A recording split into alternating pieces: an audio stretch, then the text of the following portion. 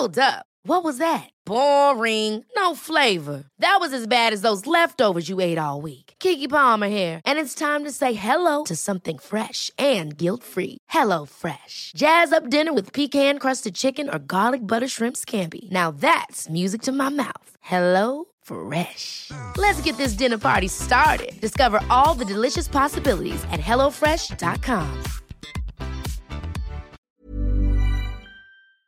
In this video, I'll be telling you 4 of the most insane true revenge stories that have ever happened. Being attacked by a bear, trying to kill 6 million innocent people, and even not going to police for committing heinous crimes. You're going to hear about all of that and more in this video, so get ready, here we go. Hugh Glass, whose comrades abandoned him after he got mauled by a bear. Now, if you've seen Leonardo DiCaprio's performance in The Revenant, then you already know the incredible story of Hugh Glass, who survived in the wilderness after his mangled body was abandoned by his comrades. Before he was left for dead, Hugh Glass was already a repeat survivor of unfortunate circumstances. After he was captured by pirates and served under their chief for 2 years, he managed to escape to the shores of Texas. He was captured again by the Pawnee tribe, with whom he lived for several years, and later married a Pawnee woman. In 1822, he joined a ragtag group of 100 men hired to deal in fur trading with local Native American tribes. Known as Ashley's 100, named so for their commander, General William Henry Ashley, the men trekked up the Missouri River and later toward the west for trading. After the group arrived at Fort Kiowa in South Dakota, the men split up with Glass's group, heading westward toward the Yellowstone River. There, he encountered a giant grizzly bear with her 2 cubs. The bear charged before he could react and mauled his arms and chest within seconds. Somehow, Glass managed to kill the bear, but he was left in terrible shape. Nobody in his party expected him to survive his gnarly wounds. Yet, they strapped him to a makeshift gurney and hauled him back to camp. But it didn't take long for the men to realize that Hugh Glass had become a burden to their safety. They were approaching Arikara Indian Territory, a group of Native Americans hostile to American fur traders, and they needed to get out of there quickly. A man named Fitzgerald and another young boy were tasked to remain with Glass until he died, and bury the body so that the natives wouldn't get it. Fearing for their own lives, Fitzgerald and the boy decided to leave Glass's beat-up body. They took all his equipment with them, leaving only a bearskin hide to cover his soon-to-be dead corpse. When Glass regained consciousness, he discovered festering wounds all over his body, a broken leg, and his ribs were thrashed so severely that his bones were exposed. He made out his whereabouts about 200 miles from Fort Kiowa, where the men were stationed. It seemed an impossible feat to get back on his own in his condition, but Glass persevered. He set his broken leg and wrapped himself tight in the bear hide and began making his way back to camp, driven by his need for revenge against Fitzgerald, who had left him to die. He sustained himself on foraged berries, roots, and insects, and occasionally helped himself to buffalo carcasses that had been ravaged by wolves. After a while, he gained enough strength to walk instead of crawl. He encountered the friendly Lakota tribe and bargained his way onto their skin boats, which he rowed down the river for 6 weeks. When he arrived at Fort Atkinson, where the Ashley party had moved, he re-enlisted and later landed in the same port where his old frenemy, Fitzgerald, was stationed, in Nebraska. According to eyewitness accounts of their reunion, Hugh Glass had stopped himself from killing Fitzgerald out of fear he'd be punished for killing another soldier. So instead, Glass gave Fitzgerald a promise. If the man ever left the army, Glass would kill him. Suffice to say, Fitzgerald served for as long as he could. Now, those of you that have seen The Revenant know this story, of course, but it might have been nice to hear a little bit more background. I just love that this man now can never leave the army, or he knows that he's going to be tracked down and killed. That's just brilliant. Like, imagine that in the back of your head. You're like, I can never leave. I'm done. I'm literally done. There's actually something so nice about that, just elongating the revenge and the fear that Fitzgerald is going to have, because yeah, look, you could attack him right now and try and kill him, and maybe you would, who knows. But also, how about you just wait 50 years? And in the back of his mind, he's always going to know he's in massive danger as soon as he leaves the army. The fear that would cause for that length of time? Mental. Now moving on to our second real story of revenge. Diana, the vigilante femicide bus driver hunter. In recent years, there has been a growing pandemic of femicide in Mexico. That is, the abduction and killing of women. It's estimated that 6 women are murdered every day in the country. And, most alarmingly, news reports revealed many of these crimes were aided by local officials and transit officers, including city bus drivers, who sometimes doubled as drug dealers. The worsening conditions have spurred a grassroots movement of women rights activists who are bringing wider attention to this horrific trend. But rampant corruption in law enforcement has often forced women to take matters into their own hands. One of these female vigilantes is a woman named Diana. Nicknamed the Bus Driver Hunter, Diana was a disguised vigilante who worked to avenge the more than 800 girls and women allegedly killed or abducted by Ciudad Juarez bus drivers. After murdering 2 bus drivers suspected of being accomplices in these crimes against women, Diana sent out this letter to local news outlets explaining her actions. You think that because we are women, we are weak. And that may be true, but only up to a point. Because even though we have nobody to defend us and we have to work long hours until late into the night to earn a living for our families, we can no longer be silent in the face of these acts that enrage us.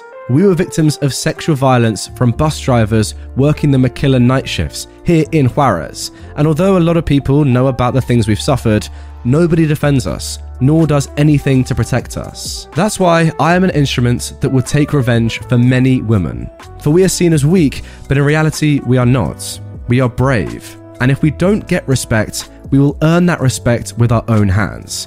We, the women of Juarez, are strong. Reporter Yuri Herrera, who covered Diana's story on This American Life, spoke with female public transit users in Ciudad Juarez, where the homicide rate is double that of the entire country, about the armed vigilante. One young mother remarked candidly, "How great that someone's doing what many of us should have done." Another woman commented on her bravery, saying, "I'm not sure what she did is justified, but you've got to admit that the woman has guts."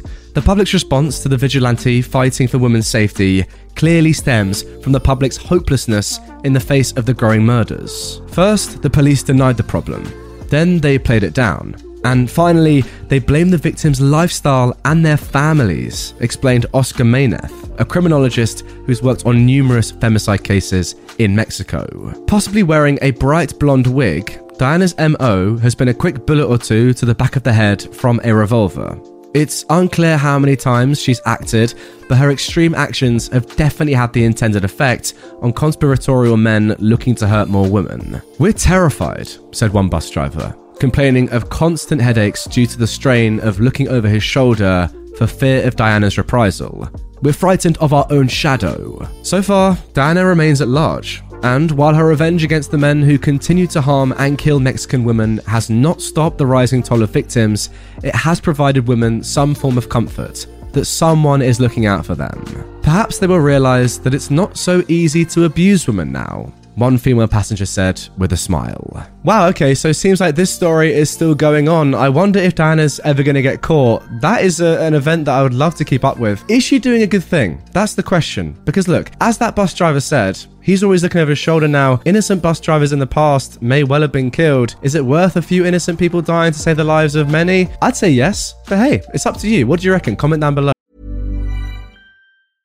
Ryan Reynolds here from Mint Mobile. With the price of just about everything going up during inflation, we thought we'd bring our prices down.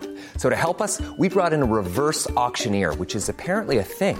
Mint Mobile Unlimited Premium Wireless. How to get 30, 30, bit to get 30, bit to get 20, 20, 20, bit to get 20, 20, bit to get 15, 15, 15, 15, just $15 a month? Sold! Give it a try at mintmobile.com/switch.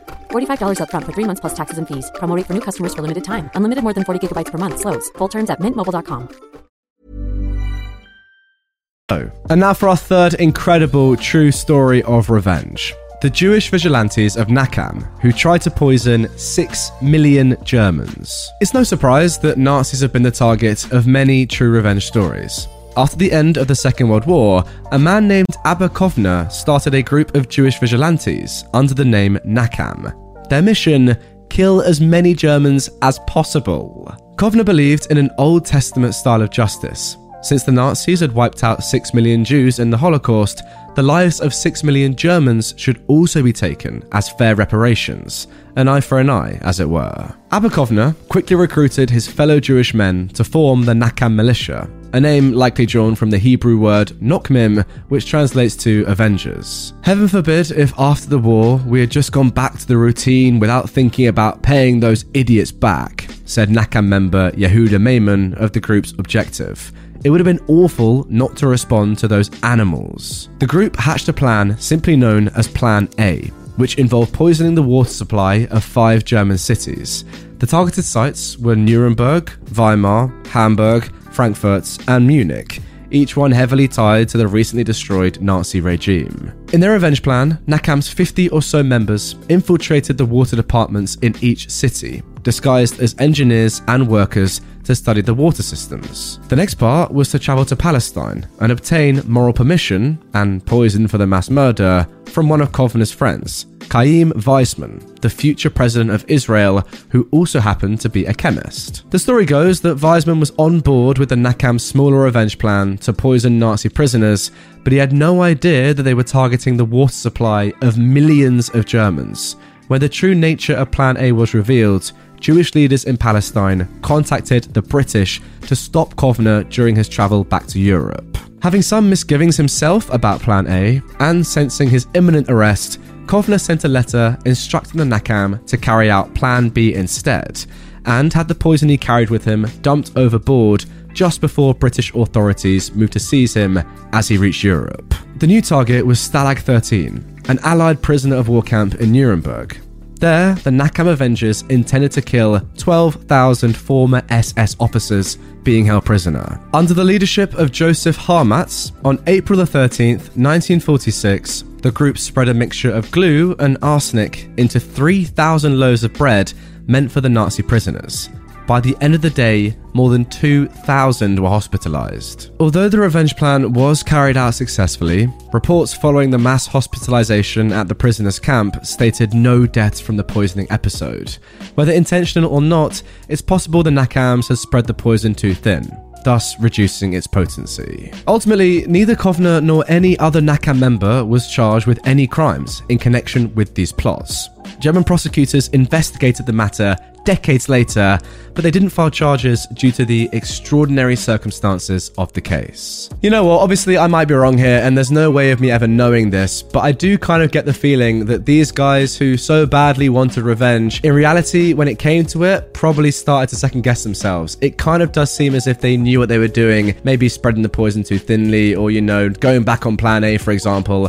I don't know. It's an interesting one though, isn't it? Like, I get the whole eye for an eye argument, but look, 6 million people died. Do you really want to kill 6 more million innocent people? Come on. Not really. Doesn't make much sense, does it? And I think these guys ultimately knew that. Now moving on to story number 4. The savage killing of a serial R-word, Aku Yadav, by a mob of women that he R-ed. Again, guys, I can't say that word, but you can probably infer what it is. Look on the screen if you want any sort of indication. For many years, Aku Yadav was seemingly untouchable, even though he was a notorious criminal. He was known to have R-ed more than 200 women from the Kasturba Nagar slum of New Delhi, preying mostly upon members of the untouchable caste, the lowest members of India's social hierarchy who receive little to no help from authorities. Yadav also routinely bribed corrupt officials so they would drop his cases, and had a gaggle of henchmen that worked at his behest. Despite countless women coming forward with allegations against him, Yadav always managed to remain free to R whomever he wanted. In fact, whenever a victim reported him to the police, the authorities would alert Yadav, who would then visit the women and threaten to throw acid on them or R them again. He'd R'd so many women in the neighborhood that many believed that an R victim lives in every other house in the slum. How is this guy able to get away with this? This is crazy. But the women's revenge would come sooner than they expected, starting with the actions of Usha Narayani, a victim who'd repeatedly been harassed by Yadav. With help from her brother-in-law, Narayani reported Yadav to the deputy commissioner, who promised that police would arrest the serial R-word. The residents of the slum seemed in little mood to wait though. That night, Yadav's house was knocked down by angry neighbors and local residents, and perhaps fearing for his life, for the first time, Yadav surrendered to the police. The next day in court, Narayani and many other local women, most of them victims or friends and family of Yadav's victims, heard that Yadav was likely to escape punishment yet again. Together though, they swarmed the courthouse, armed with vegetable knives, stones, and whatever else that was at hand. As he walked past the angry women in court, Aku Yadav taunted one of them, calling her a prostitute and threatening to R her again, and the policeman who was escorting him laughed. The arrogance of Yadav and the open neglect of the police, who were supposed to protect the woman, caused the woman to simply snap, and an altercation quickly broke out. "We can't both live on this earth together. It's you or me," the woman cried as she began beating Yadav with her sandal. The other woman quickly converged on Yadav as well. The mob was so violent and overwhelming that the police guards quickly fled the courtroom, leading Yadav to the armed mob. The attack lasted for more than 10 minutes and left Yadav's body completely dead and butchered on the courtroom floor, with 70 stab wounds and his penis cut off. It was not calculated, Narayani later spoke of the incident. It was not a case that we all sat down and calmly planned what would happen. It was an emotional outburst. The women decided that, if necessary, they'd go to prison, but that this man would never come back and terrorize them. Indeed, when police tried to arrest 5 of the women for Yadav's death, all the women in the village protested, and soon every one of them had taken responsibility for the murder. Narayani and several other women were arrested and tried, but were eventually released due to lack of evidence. The death of Aku Yadav at the hands of the women he tortured was a wake-up call to the police about rampant sexual violence against Indian women, and remains one of the most satisfying stories of revenge out there. And there we go, saving the most serious case of revenge, if you want to call it that, till last. That is why you always have to stick around to the end of my revenge videos, because normally, I'll be honest, we have the most tame stuff at the beginning, and then it gets worse and worse and more dark as the video goes on, as this one was. I mean, wow, what a story once again. To be fair, all 4 of these stories were actually insane. But that one, crazy. I just can't get my head around the fact that everyone knew what he was doing and nobody stopped him. Like, not even the police, nobody stopped, no one cared enough. Just letting this guy go around doing what he wanted, just ruining lives, so many lives, and then there being no repercussions for it. I don't think I'll ever get my head around that. That is unbelievable. I mean, you did the right... I don't even care about him. Like, you just did the right thing. Ultimately, if he's not going to be put in prison, then, yeah, kill him. I don't care. Get rid of him. Anyway, guys, that is going to do it for this episode of r/Nuclear Revenge. If you want to call it that, pretty much it was just looking at 4 of the most insane, real stories of revenge that have ever happened in history. If you want to see 4 more, I actually made a video very similar to this one about a week ago. Check it out right here. It's a great one with more insane, real stories of revenge. Watch it. Tell me if you like it. And if you love it, let me know. Ever catch yourself eating the same flavorless dinner 3 days in a row? Dreaming of something better? Well, HelloFresh is your guilt-free dream come true, baby. It's me, Keke Palmer. Let's wake up those taste buds with hot, juicy pecan-crusted chicken or garlic butter shrimp scampi. HelloFresh. Stop dreaming of all the delicious possibilities and dig in at HelloFresh.com. Let's get this dinner party started.